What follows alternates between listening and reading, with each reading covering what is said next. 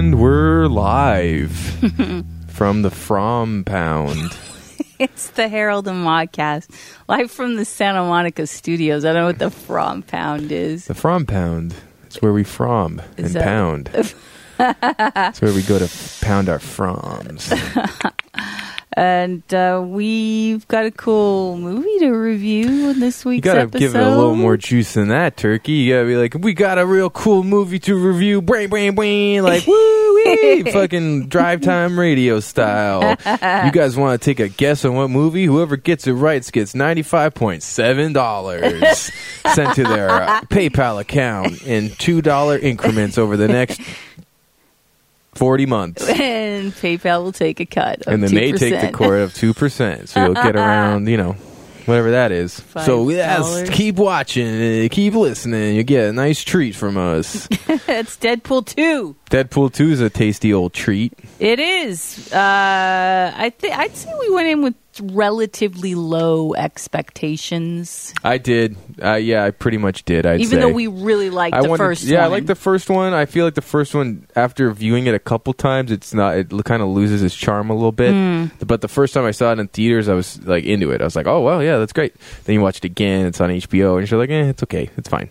But I feel like this sort of exceeded my expectations. Yeah.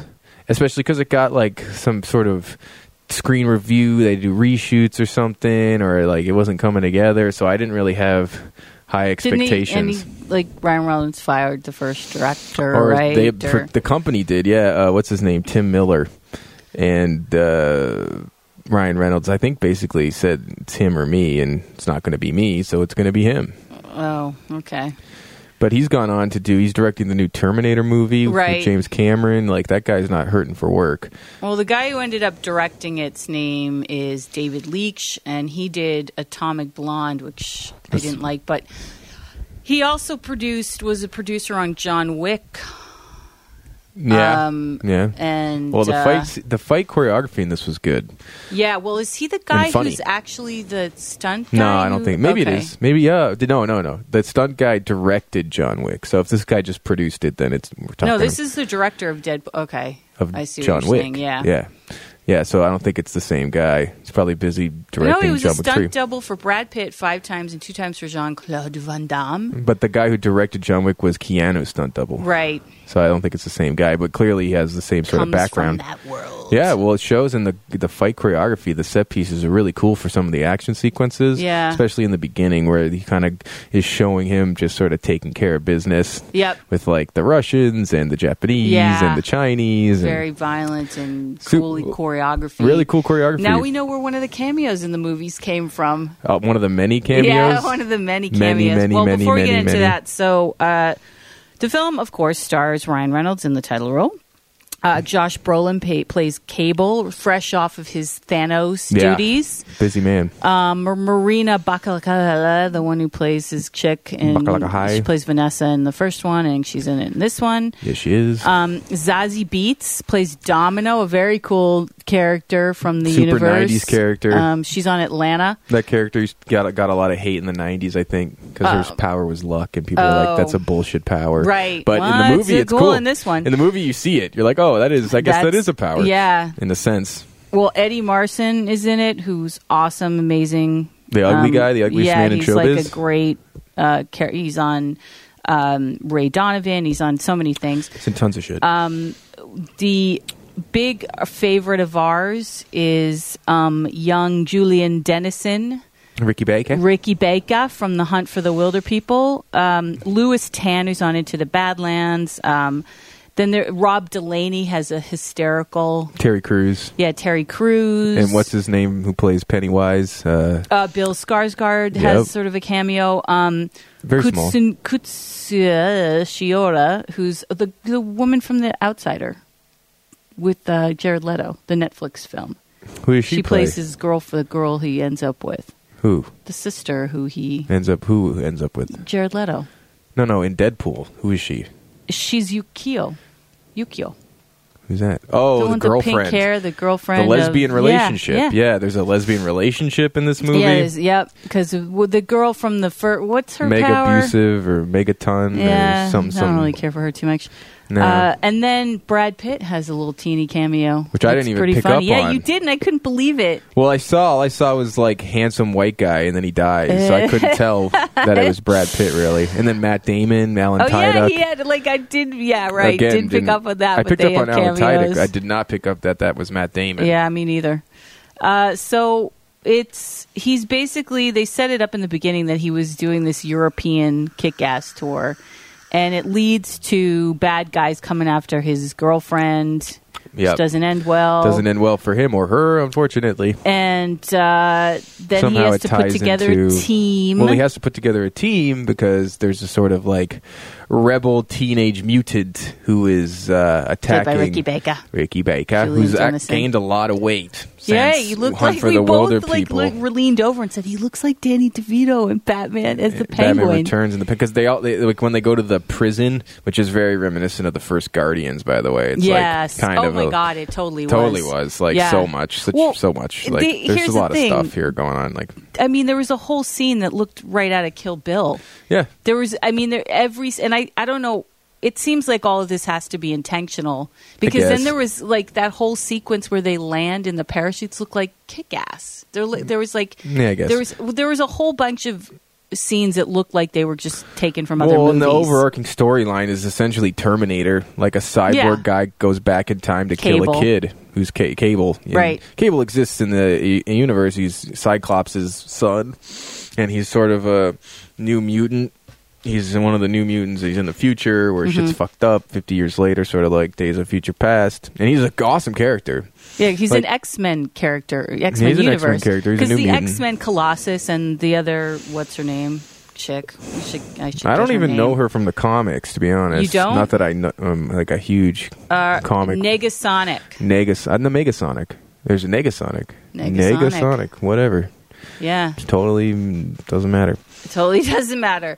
But she was in the first Deadpool. They were the only two X-Men that were in it. And he's sort of now become an X-Men trainee. Yeah, which they kept beating us over the head with that stupid joke. Like, trainee. I'm an X-Men trainee. Yeah, they did beat us Don't over forget, the head with you're a trainee, Deadpool. You're still just a trainee, Deadpool. It's like, oh, we get it. Yeah, he's the trainee of X-Men. But they take him in the plane to stop this kid, Ricky Baker, who's an orphan at this place that's really just like Stryker. The guy Eddie Marson plays this guy who's kind of like Stryker, who's torturing these mutant kids because they're an abomination. It's all very religious, whatever. And he's fire bombing them with. He's got the firepower. He calls in himself his hand. Flame Fist, yeah. which they laugh. And and so they apprehend him and they take him to like a mutant prison. And Deadpool also goes because he killed someone when he promised Colossus he wouldn't kill anybody. Right. So now they get sent to the same prison together. And that was kind of cool that there they are in a prison. Like you said, it was very Guardians-esque. Very Guardians-esque. There's all these mutants, but they can't use their powers because they have these collars on, which prevent them from using their powers. Which I don't get. Like, how does that work? No. You just got to buy it. Go with it. You just got to buy that shit. And so Cable goes back in time because there is a fiery death in the family, 2 deaths in his family. So he goes back in time to come at the child version of Flame Fist, who we find out kills his wife and daughter in the future. Right. And so that starts with Deadpool wanting to save Ricky Baker because he has this hard-on for a family because his wife dies. Right. And so that starts the quandary. And would you believe that him and Cable end up teaming up to fight a bigger threat? Because they do. Yeah, and I'm glad they finally sort of did the Juggernaut justice in the sense that he actually is the size of the Juggernaut. And who played Juggernaut? I don't know. It's just a voice because it was all CGI. Yeah, which is kind of crummy. It was sort of lame CGI. It was to be lame honest. CGI. It was a little. Same with Colossus, Peter Rasputin, the character. Again, don't he's that voice. Well, and he's in his steel form the whole time. Yeah. Where the whole cool thing about Colossus is he can go from like man to steel, right? Like instantly, like in the original X-Men, and in the comics, and just that's how Colossus works. But we never get to see that because it's probably too much money to cast an actor and then shoot those sequences. So he's always just metal Colossus, which I didn't like in the first movie. But that the first movie had a significantly smaller budget, right? They definitely had a bigger budget for this movie, but sure, I feel like they spent it on all the cameos. Well, yeah, because there's a X-Men cameo with like all of them in a room, like shh, you can't see us. Yeah, and it's like Beast. Yeah, it was Quicksilver, and Beast, and Professor X, and somebody else. And Nightcrawler was in it. Oh yeah, he was in it too. Ty Sheridan was in it. They were all in that room. Yeah, that's so Storm, dumb. Young Storm, Evan Peters, James McAvoy was in there. He was probably and Hugh Jackman's in there. Yeah, Nicholas and Hoult. So they got all of them together. They got him, but they didn't say anything, so they didn't have to pay them. They didn't have to pay them like SAG, like speaking scale. It was probably like took 10 minutes. It probably took longer just to put them all in their fucking makeup and costumes. Know, right? If I was Nicholas Hoult, I'd be pissed. Oh yeah, because he was in Covered, full beast mode. No pun intended. I'm not finding the Juggernaut, so it's definitely someone's voice. It's just a voice. I didn't even see a person's. Well, the other thing about the crummy thing about Juggernaut was he was in his like yellow prison suit. And then it makes sense when he escapes, but then the next time we see him, he's still in the yellow prison suit. That was weird. Well, it's not weird. It's just they couldn't afford to digitally render his actual Juggernaut suit, which is so cool. Like it would have been cool to see Juggernaut in his suit, but they clearly couldn't afford it. So he's in that prison slicker for the whole movie. Yeah, it's kind of crummy. I mean, the fight sequences are cool. There's a really cool, very cool Juggernaut Colossus fight scene. The way they subdue Juggernaut's kind of lame. Yeah. They put a fucking electrical cord in his asshole. I mean, there's a lot of that. It's Deadpool 2. It's rated R. I mean, it's crude. It's ultra violent. Which is fine. Which is fine. awesome. I mean, if you like that, which we do. I like it. It's like sort of a refreshing break it's from Kill like Bill violent though. It's heavy violent. Yeah, there's heads and amputations, decapitations, headshots, fucking yeah. Doesn't skip, and that's good. I think it's good in the sense that it's refreshing from the rest of these sort of super neutered superhero films. Right. You know, and I guess traditionally like X-Men and Spider-Man aren't like heavy with the violence, but Deadpool is. So it's nice that they kept it true to the universe of Deadpool where shit's really fucking graphic, you know? And it's funny. It is funny. That's the thing. Like for all of the sort of stuff we're picking at, like it was a fun, ultimately not super fulfilling, but in the theater it was a great watch. You know what I mean? It was fun to watch. There were some genuinely funny moments. Yep. Good performances. You know, a lot of breaking the fourth wall. It got a little masturbatory at the end there with Ryan Reynolds being Ryan Reynolds and talking about Ryan Reynolds. I know. It was really sort of like fuck off. Yeah. But I mean, I guess that's the character of Deadpool. But I think it's also his ego, in person. Because it's like Ryan Reynolds. There was no like Ryan Reynolds in the Deadpool universe, you know what I mean? Like they made a reference to him once. I guess there's a story where Ryan Reynolds read a Deadpool comic, and the comic book writer wrote, he's like, "What do you think I am, like Ryan Reynolds?" And he's like, "And that's when I knew I was destined to play Deadpool because they referenced me." Yeah. But the way he references himself in the movie, it's obnoxious. Constantly. And in the end credits, they do that's this. The worst. That's the worst. It was the worst thing where he goes and he like kills himself. Deadpool killing Ryan Reynolds, accepting the Green Lantern script because that goes, movie. You're welcome, Canada. Yeah, whatever that means. I don't know because he's Canadian, but I don't know. I guess. Well, they shit on Canada too, and he gets mad about it. Yeah, but fuck Canada. Who cares? What are you gonna do? Attack us? Yeah. I mean, there's some cornball stuff. There's some cornball stuff, but as overall, there is funny with stuff. this. But it is funny. It's definitely funny. I really loved Rob Delaney in it. That was one of the funniest moments. Hilarious, yeah. Because they rip off Mystery Men. Pretty much. Doing the whole recruiting superheroes. And it's super Kick-Ass. Kick-Ass 2. Yep. You could, I mean, where that they're movie sitting stinks, there, but I mean, it's not a bad movie, but it is We've comparable. seen that scene before. Yeah, where so they're what sitting, are your powers? I know, Mystery Men, Mystery Men, for sure. Where they all at the pool and they come up and they go one back and forth and say what their powers are. That was right out of the movie. Yeah. And, They made it funny. They made it funny, and Rob Delaney, he's like, "What are your superpowers?" He's like, "Oh, nothing. I just got the call." And he's just like this middle-aged, overweight the ad. dude. Yeah, because it was like they put a Craigslist ad. It's Peter. All right, you're in, Peter. You could do this, Peter. If you don't know Rob Delaney, he stars in the Amazon original Catastrophe comedy. It's called Catastrophe. He's a comic. And he's a comic, and he's got a very heavy, powerful social media presence. Has been on it for a long time. You probably most people would recognize him by hilarious. now, I think. And he was a perfect role for him. Yes.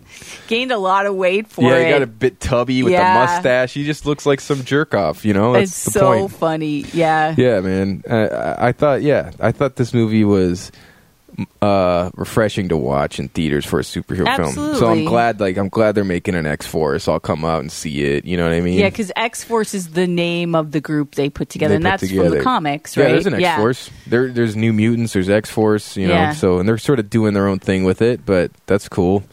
And there's you know what? I'm trying to think of any other like big fun moments. I mean, Josh Brolin was cool, but you don't really learn anything about Cable except his family dies, and he's sort of the straight man to Deadpool, but he doesn't have a lot of personality. Like, he kicks ass, but you're not like... Cable is such a cool character, especially growing up as a kid with the blue and yellow suit and the white hair and the glowing eye. He doesn't wear the suit. No, they don't. Yeah. They don't, most of the time, especially not when it's blue and yellow.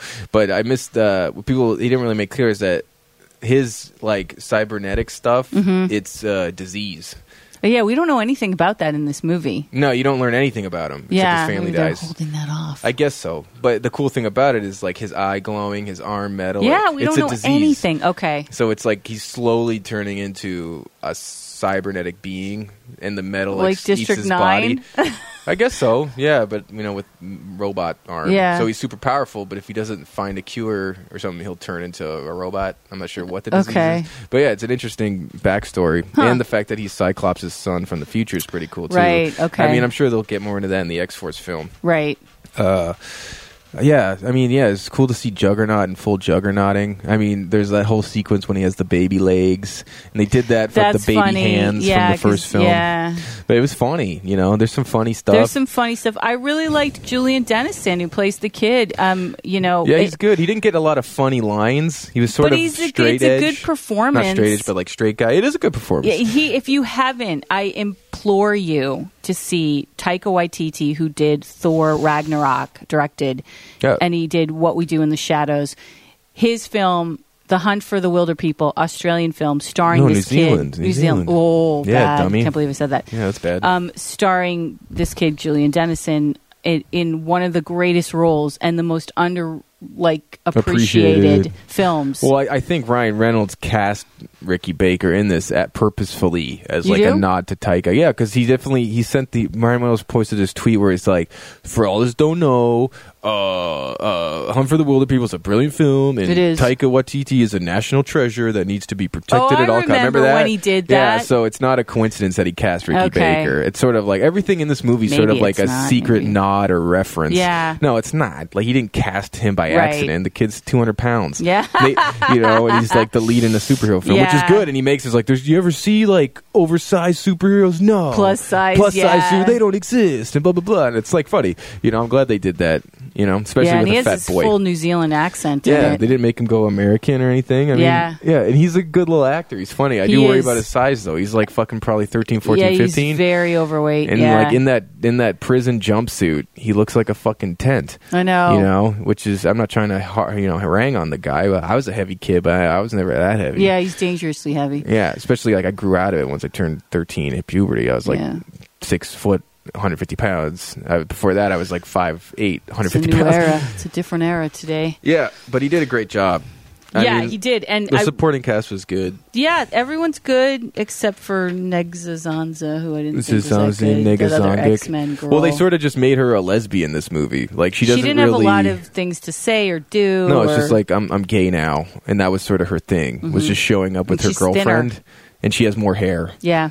But, in the first movie, she was actually like fighting and stuff. She had a lot more going on. But in this, it was more about Domino, so she kind of got like Domino's a backseat. Cool. But Domino is a cooler character and a better actor. Yeah. And a more interesting character. Because there's some really cool fight scenes, like when they're chasing the convoy. Yeah, the convoy, and the way she sort of gets through everything with essentially what is they depict as luck. It's almost like Final Destination, but with good luck for her. Yeah. As opposed to like bad luck for everyone. And you realize that it is, in fact, a super because she can kick ass. She's physically... That's the thing. And she must have like heightened agility, heightened endurance, heightened strength, but then like the real power is luck. Yeah. Because there's so many things that just sort of happenstance. Right. She like ends up on the bus, and then the car crashes into that guy, and then the guy flips over a guardrail, and she lands right in the passenger seat. It's cool. It is cool. Clever. I liked it. And they display it in such a way that you're like, oh, okay, that's a power. Right. But I remember in the 90s, people giving that shit. They were mad. Like, comic book fans were like, it's not a fucking power. Really? Like, yeah, people were mad. And they even referenced reference Rob Liefeld, which is like the most obscure.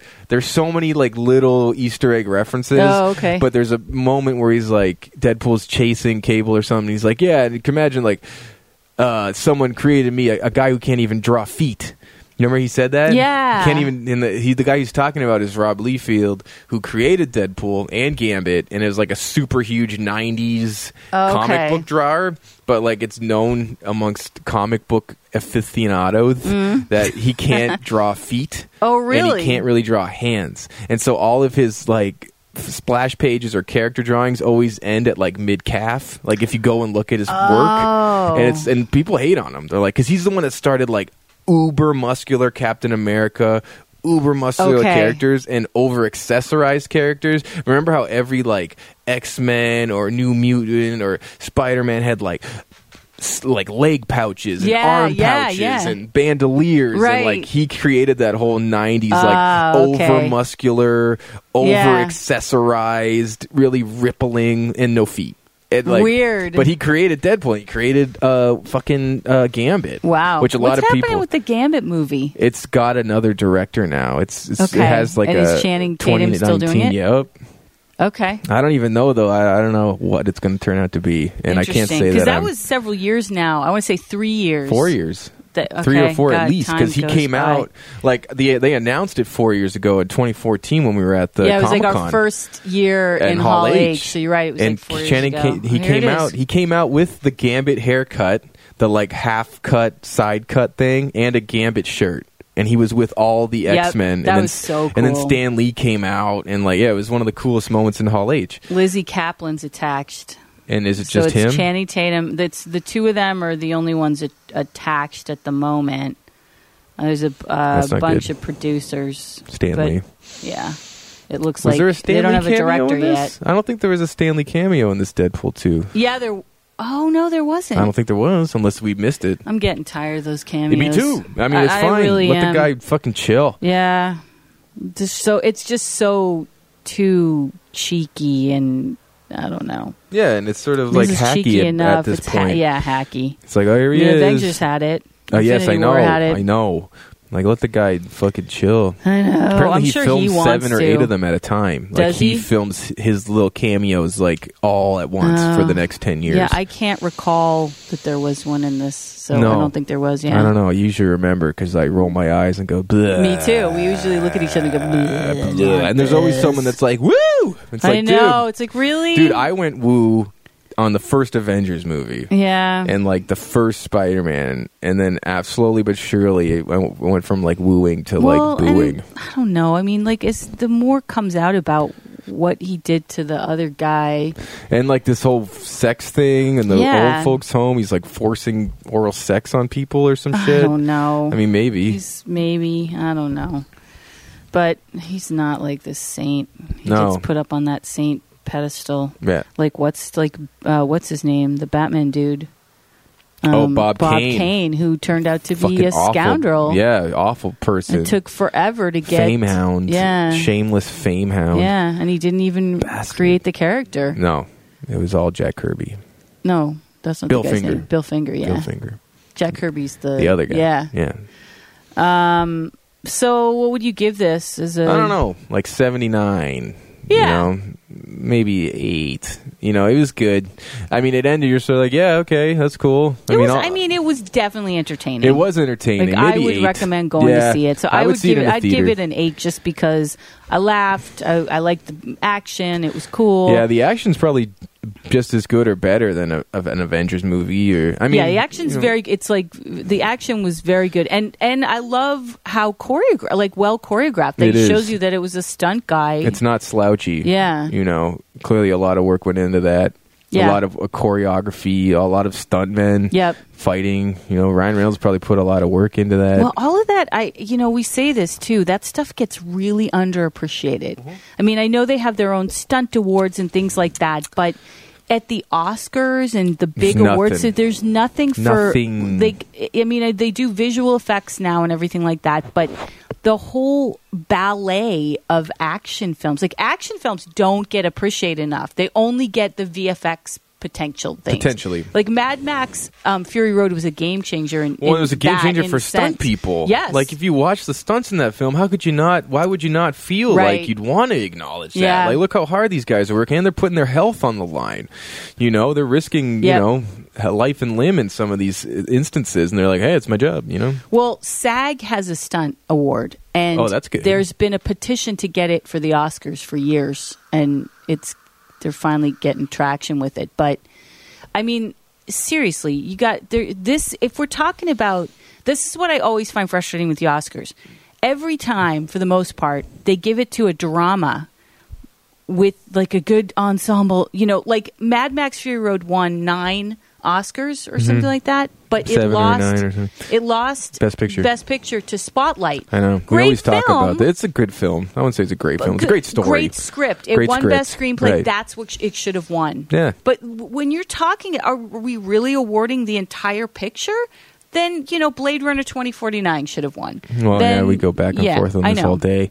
It's definitely sort of it's frustrating, hypocritical thing. It's like, how can you give it all of these awards? Mostly Mad Max, I mean, but definitely Blade Runner should win. But like, how can you give it all these awards and then honor it with Best Picture because you want something like meaningful and deep and emotional and like political or socially aware? Like Mad Max isn't like a socially aware film. It's not supposed to be, but Spotlight is. So we'll give it to Spotlight because it's, you know, very socially aware. Well, it's not even the socially aware thing. If you look at Oscars history, they like to give dramas. True stories. They never give. They rarely. I'm trying to rack my brains to think about a comedy that's. They gave. It's like. Well, isn't One Flew Over the Cuckoo's Nest like half a comedy? Nah. Not really, right? It's really a drama. Tragic drama. Yeah, it is tragic. I mean, it has funny moments. Yeah. I mean, Tootsie came close. It won a lot. It won a couple awards. It was nominated for many. Borat was nominated for something, wasn't it? It was nominated for something. Yeah, it was nominated. It didn't win. But, yeah, no, comedies don't win. You know? I think they were missing one, though. I think there's one that squeaked through. I don't think it goes back that far. I think it's like the 80s or something. Really, I don't know. Maybe not. Either way, I think traditionally it's not acknowledged. Traditionally, drama is what wins. And biopic dramas. Where someone gains weight or wears makeup or cuts off their own dick. Yeah. That's what I would do. So, yeah, I mean, I think it's safe to say this is an 8. Yeah, I enjoyed it. It was enjoyable. It just, at the end of it, you sort of just like, that was a lot of fun. But yeah. I would watch it again, too. Right. Yeah, 8, you know. A lot of, like, stuff that you've seen before, but it was enjoyable through the lens of the sort of fourth wall breaking Deadpool guy character. And cocaine and dick jokes and Basic Instinct jokes. And that was a lot of references. A lot of references. Yeah. Very reference heavy. A lot of music. Well, they did. That was another they spent thing. all the money on the licensing. For sure. Well, another thing that they sort of beat like a dead horse was during massive scale slow motion action sequences, they play Enya. Yeah. Or they did it like 4 times where there's like this huge cataclysmic action slowdown. Right. And then it's, you know, juxtaposed with Sail Away or fucking Sail Away. You know? And it's funny. That's a funny gag. But they did it like 4 times in this movie, and they did it last movie too. Yeah. And they did the whole thing where he like starts one thing and goes, "Let me catch you up." Like it starts with him exploding, and then he goes back and they catch you up to where that moment ends. But yeah, definitely the slow down music with the fucking like, you know, what's it called, Enya or whatever boys choir shit is sort of. It was a little overkill. Well, they did it like 3 times. It's a funny gag, but excuse me. It's all the delicious scotch in my tummy. It did pretty well at the box office. It did. Well, especially it was sort of what we were saying about the royal wedding kind of took away some of its thunder over the weekend. It did take away a lot of the press from it, for sure, but it didn't take away the box office because it did it premiere number 1? It had a $300 million opening weekend worldwide. Joins unprecedented super domination of the 2018 global box office. So that's pretty good. It did That's great, really well for an R-rated movie. Well, think about all the kids that were in that theater when we saw it. Like there was families with their kids. You know what I mean? There's dick jokes. There's decapitations. There's acid melting arms and faces off. And there they are, a family of 4 taking their kid to see. You know, that's a proud tradition of American cinema, is being a young kid and getting to see an R-rated movie with your parents. Like absolutely. I got to do that all through the 90s, and it was always a special treat. Yeah, I always felt like kind of an adult and kind of like I'm not supposed to be here, but I am. You get someone's older brother to take you guys. You know, he's 18 and you guys are like 13 or 14. Yeah. And you go and you watch fucking, you know, Jean-Claude Van Damme or Arnold Schwarzenegger. Well, so it made $125 million domestically and $176 overseas. I mean, that's behind the first one, which made about $132 million opening, but that's pretty close. And yes, the royal wedding, I'm sure had something to do with that. For because, sure. I almost forgot. I'm like, oh yeah, Deadpool. We went and saw it Sunday. Yeah. Yeah, and I completely spaced on it. Not because of the wedding, but because there wasn't as much constant press. Right. Like constant in your face.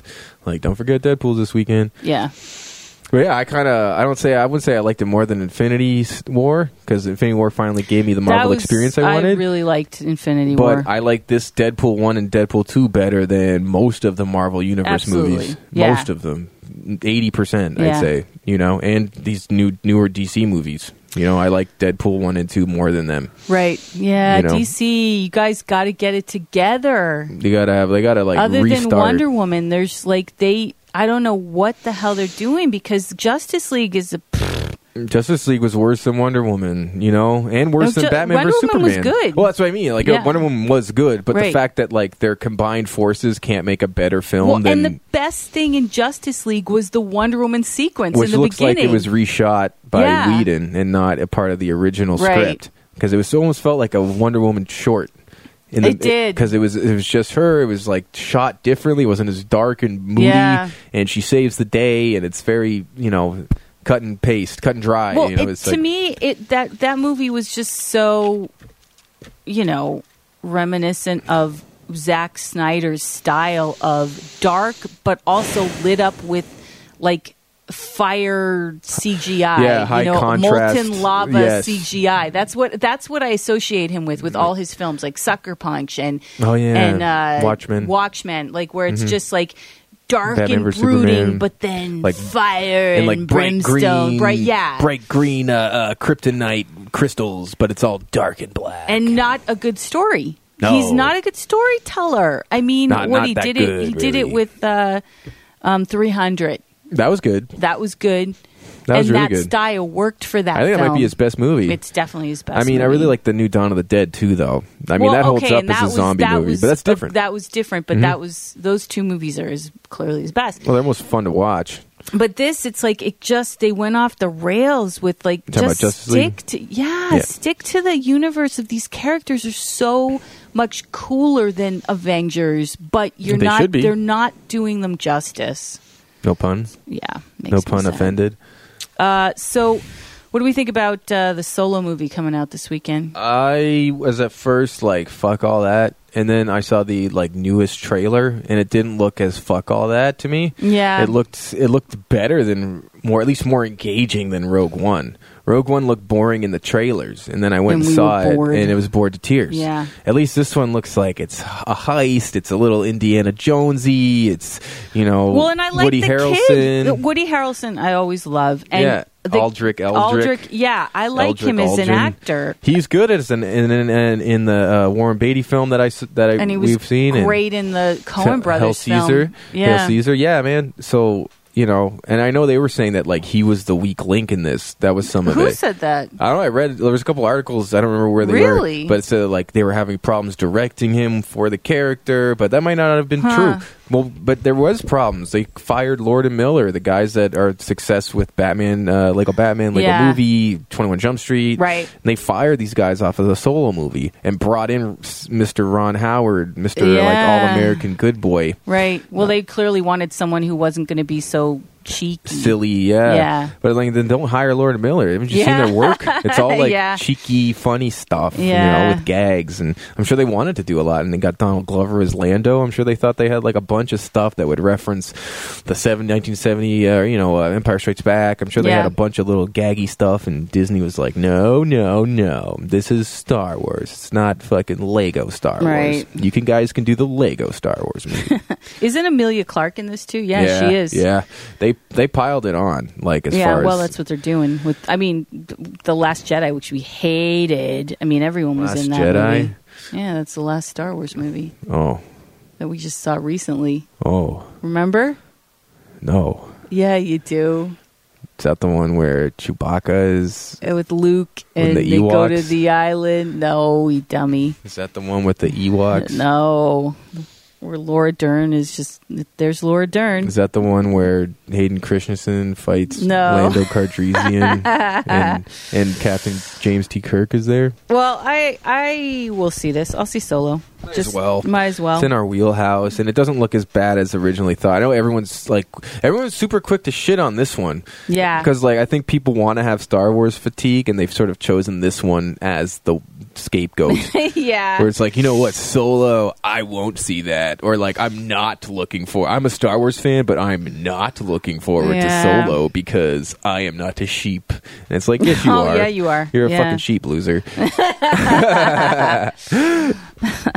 But yeah, I would still probably see it. I mean, if it gets really bad reviews, it'll be one of those movies that we intended on seeing, but the reviews are so bad that we're like, fuck that. Yeah. Just rent it on Amazon. But that happens, sometimes. Go see it. That happens sometimes, though, where we're like sold on a movie and then it gets such bad reviews that we don't see it. And then when we see it, we like it. We like it. I know. Yeah, there's been a bunch of movies like that. There's been a handful of them, yeah, for sure. There's been a few. Yeah. Where it's like, dang. Here's an example, totally not this genre, but the reboot of Vacation with Ed Helms and Christina Applegate. Yeah. It got panned. Yeah, shit on. And it is really funny. Quite funny. It is a very funny comedy, and I thought they did the franchise right. They did. I was so, we watched it on HBO. Couldn't believe that people panned that movie. I know. I feel it felt like something's not right with. Well, I mean, here's the thing: we talk about this all the time. Rotten Tomatoes is not a good measure of what critics say because they pull from everybody who's written a review. Well, it's very spotty. A lot of it's bought. A lot of it's not credible sources. Right.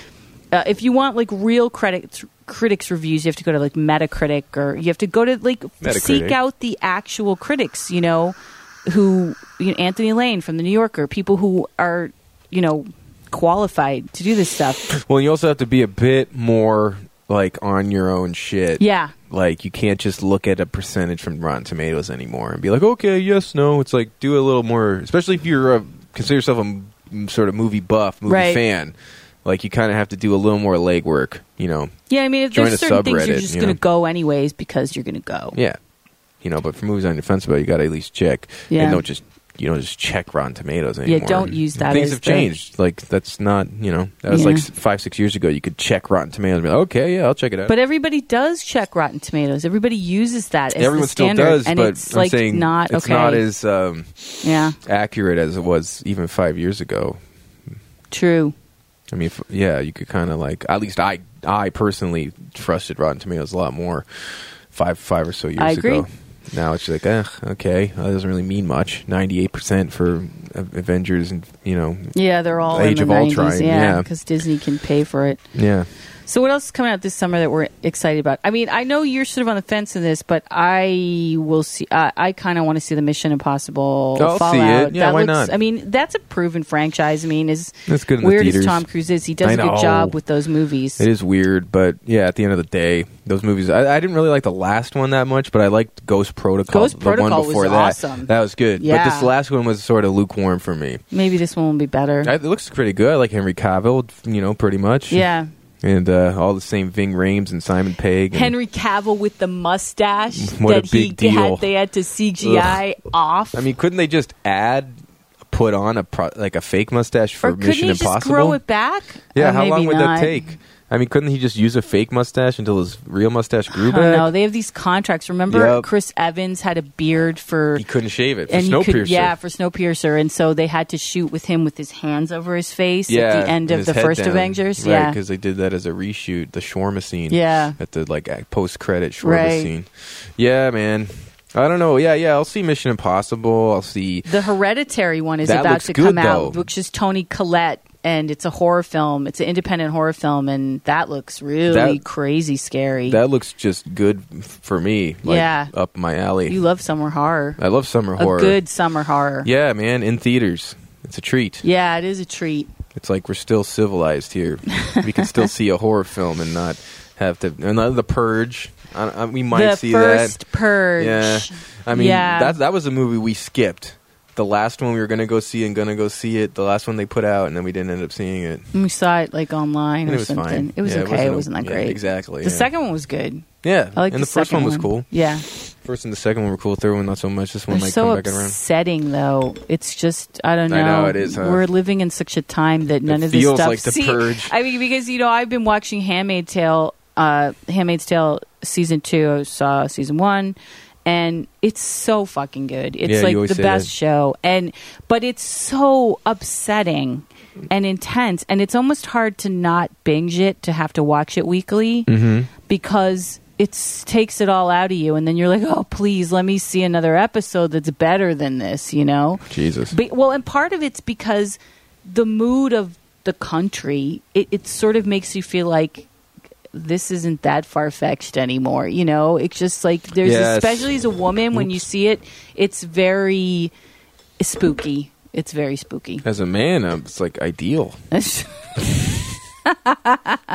Like a no, you got to watch it. You'll change your tune on that one. I've only seen the first episode, and it is good. It's fucking dark, man. It's so dark. They don't pull punches. It's like this is just dark. There's no silver linings. No, there's no. And we're praying for a silver lining. We're just going full dark mode here, folks, and the people love it. Oh, and the public loves it. You know what else?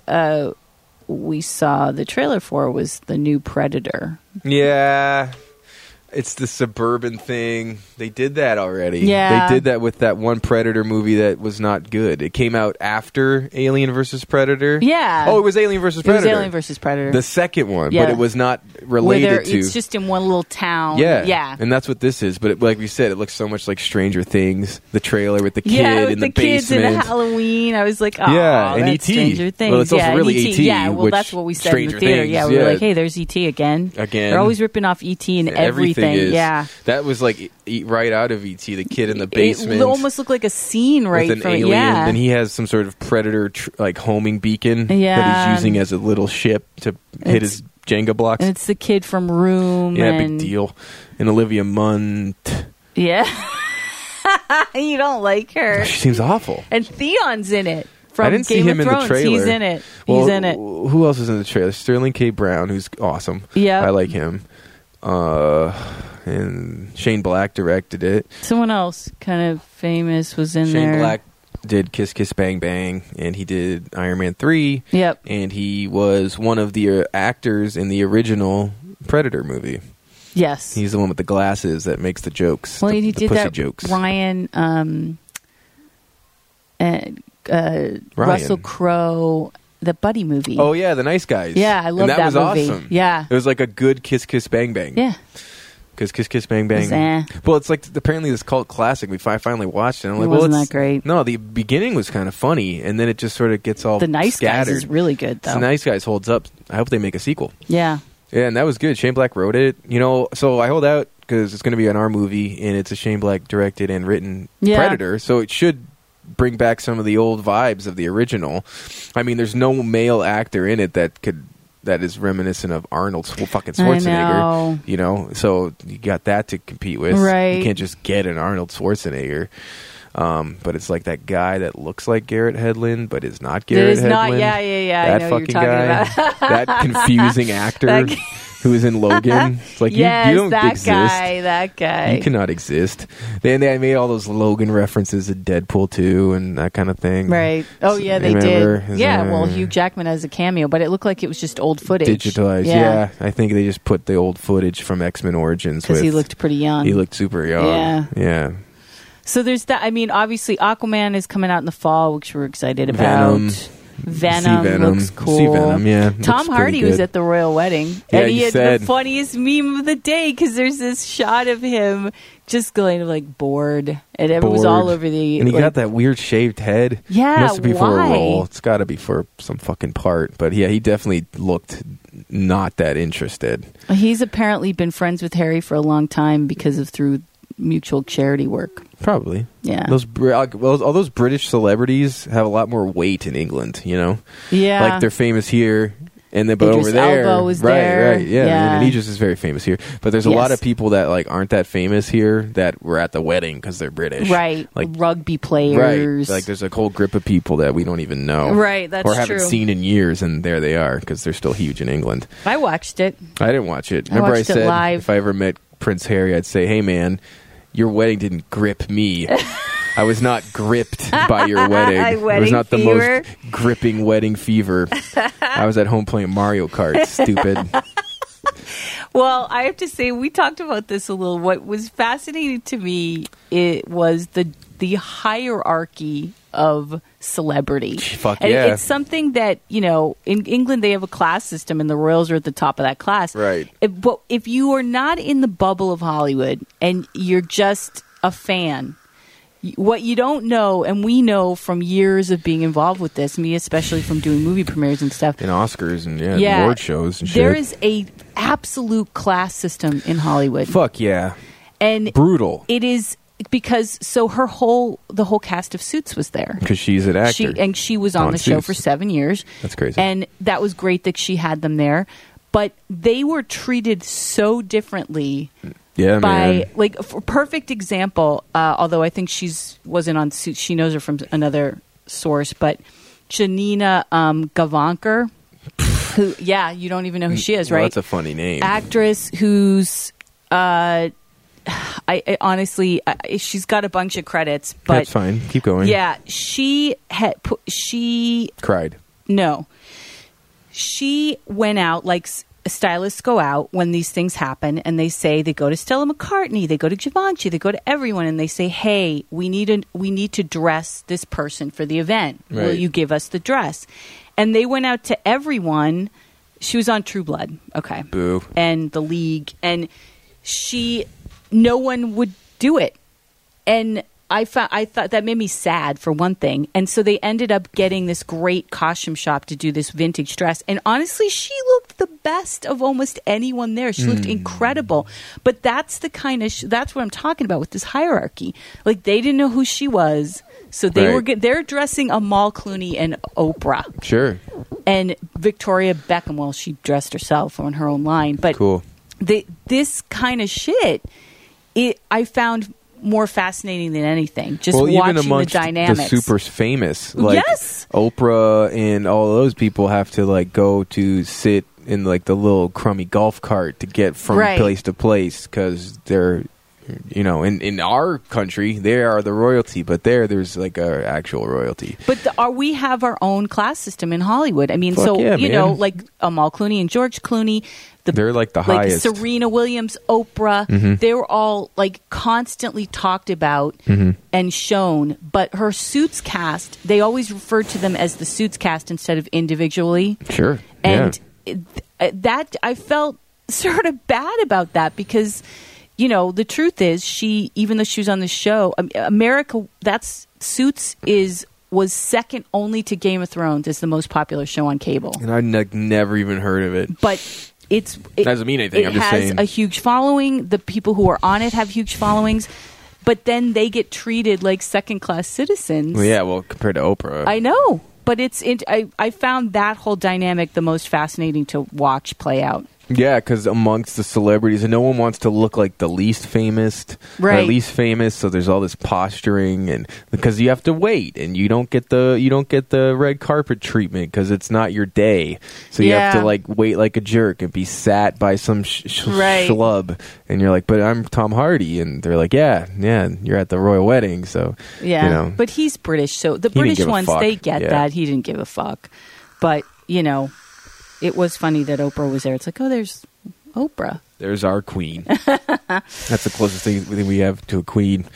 Yeah. Pretty much. That's Oprah. True. Well, or Beyonce. I guess one would say. She wasn't there. Yeah, Michelle Obama, who also wasn't there. Serena was. She's kind of a queen. She's kind of one of our queens, yeah. She's sort of American royals. There's not a lot of them. You know what's funny, interesting about that? Everyone we just named is African American. What? I didn't even notice. Well, no, but it's just, we have this huge race issue in our country, but yet the women who are the most famous and most successful are black women. Yeah, it's funny.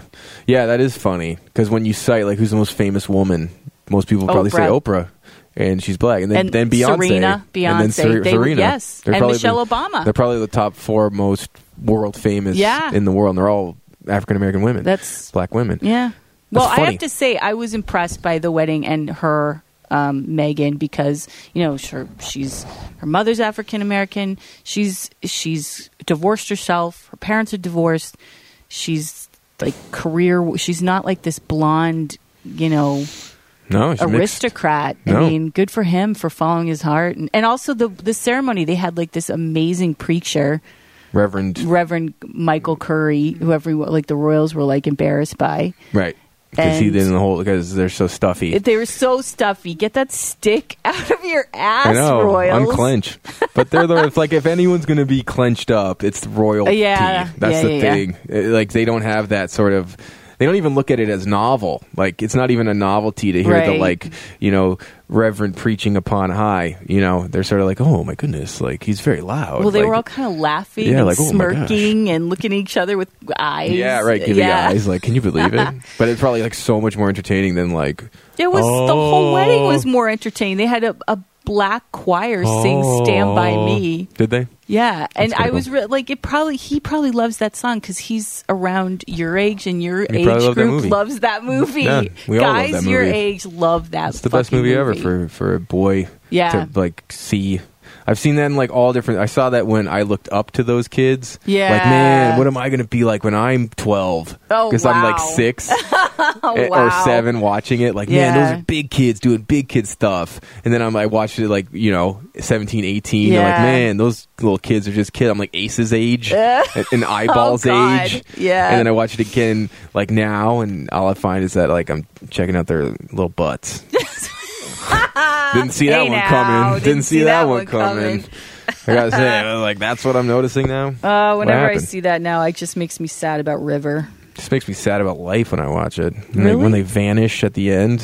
He vanishes. They all vanish. They each sort of go off in their own direction. No, but he's the only one that they literally he vanishes. Who? And River Phoenix? Yeah, and they did that. I remember listening to Rob Reiner, the director. Because he dies? Yeah, they said it was no, they talk about it as a very poetic thing that happened. Oh. That all of a sudden... You see that last shot of River, and then he just fades, and it's like everyone gets spooked when they see it because that's what happened. He died. Well, it is sad too, though. I remember looking at it like, "Fuck!" Like that's all we got. That's life. Yeah, very, very short, to the point example of how shitty life sucks.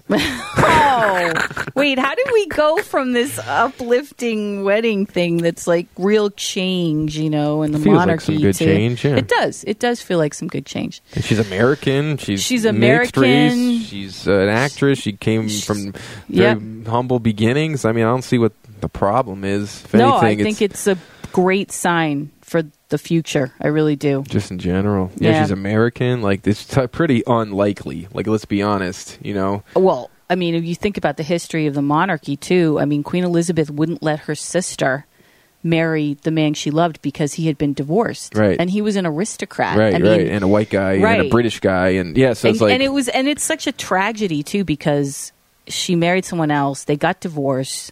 and the guy that she really wanted to ended up marrying someone. I mean, it was a sad story, right. you know? Yeah, man. And so if this had been 40 years ago, it probably would have been the same thing. Right. It's like, you can't marry a mixed race, that's Diana's once divorced. Yeah. That's and the it's legacy. the 2018 influence, too. That's true. Like, and, you know, good. I'm glad, you know. 'cause he's his mother's kid, that's for sure. You got to marry the person you wanted to marry, I'm sure vice versa. So it should technically, you know, equal a long-lasting, happy relationship. Right. I think they're going to be an interesting especially couple. if they start having kids and, you know. Just what they're going to do in the world, you know, to try to, like, bring change and stuff. Well, that's how they met, right? Through charity work, UN stuff, you know? Yeah. So, I mean, that's a good place to meet someone. Right. If you have that in common, well, clearly. I think they were set up by a friend, but she had years of doing all that stuff under by her herself. belt. Right, yeah, it's pretty cool. So I don't know. On that note, I think we'll leave it on that note. Yeah, pretty cool. We'll be back with solo review. When's that? Is it next week or a couple weeks? Week Memorial Day weekend. Oh, is it? Here we are at Memorial Day weekend. Fucking kill me. Yeah, shoot me in the head. Yeah. Sucks. Every year. It's back to Memorial Day. Another Memorial Day. It's just January. It's summer. It's the beginning of summer. That's what that is. The official start of summer. I can't deal with the start of that awful heat. This city I'm preparing myself for. I know. I got nice blackout curtains. Really hot area too. I know. Not a lot of gives. No ocean breeze. No, I get the breeze. Yeah. Yeah, fucker. Well, nothing to say about that. All right. Well, that's it for us on the Herald and Modcast. You can visit our website at thehmcnetwork.com for more episodes. And check out my Conversations podcast with Warren Lewis and Stephen Godchow. We talk about screenwriting in the age of divisive politics. It's a pretty interesting episode. Sounds good. Yeah, and hopefully you'll be back with some game reviews, right? Maybe if I learn how to use games again. I don't know. I got hit by a softball in the back of my head. I forgot how to use my PlayStation controller. So. I was playing a friendly game of softball with the Santa Monica Police Department. It was a charity game. Go see Deadpool 2. Line drive to my temple there. Remembered everything else. I remember how to play games here. Jeez. PlayStation, for God's sakes. All right, that's it for us, jerks. See ya.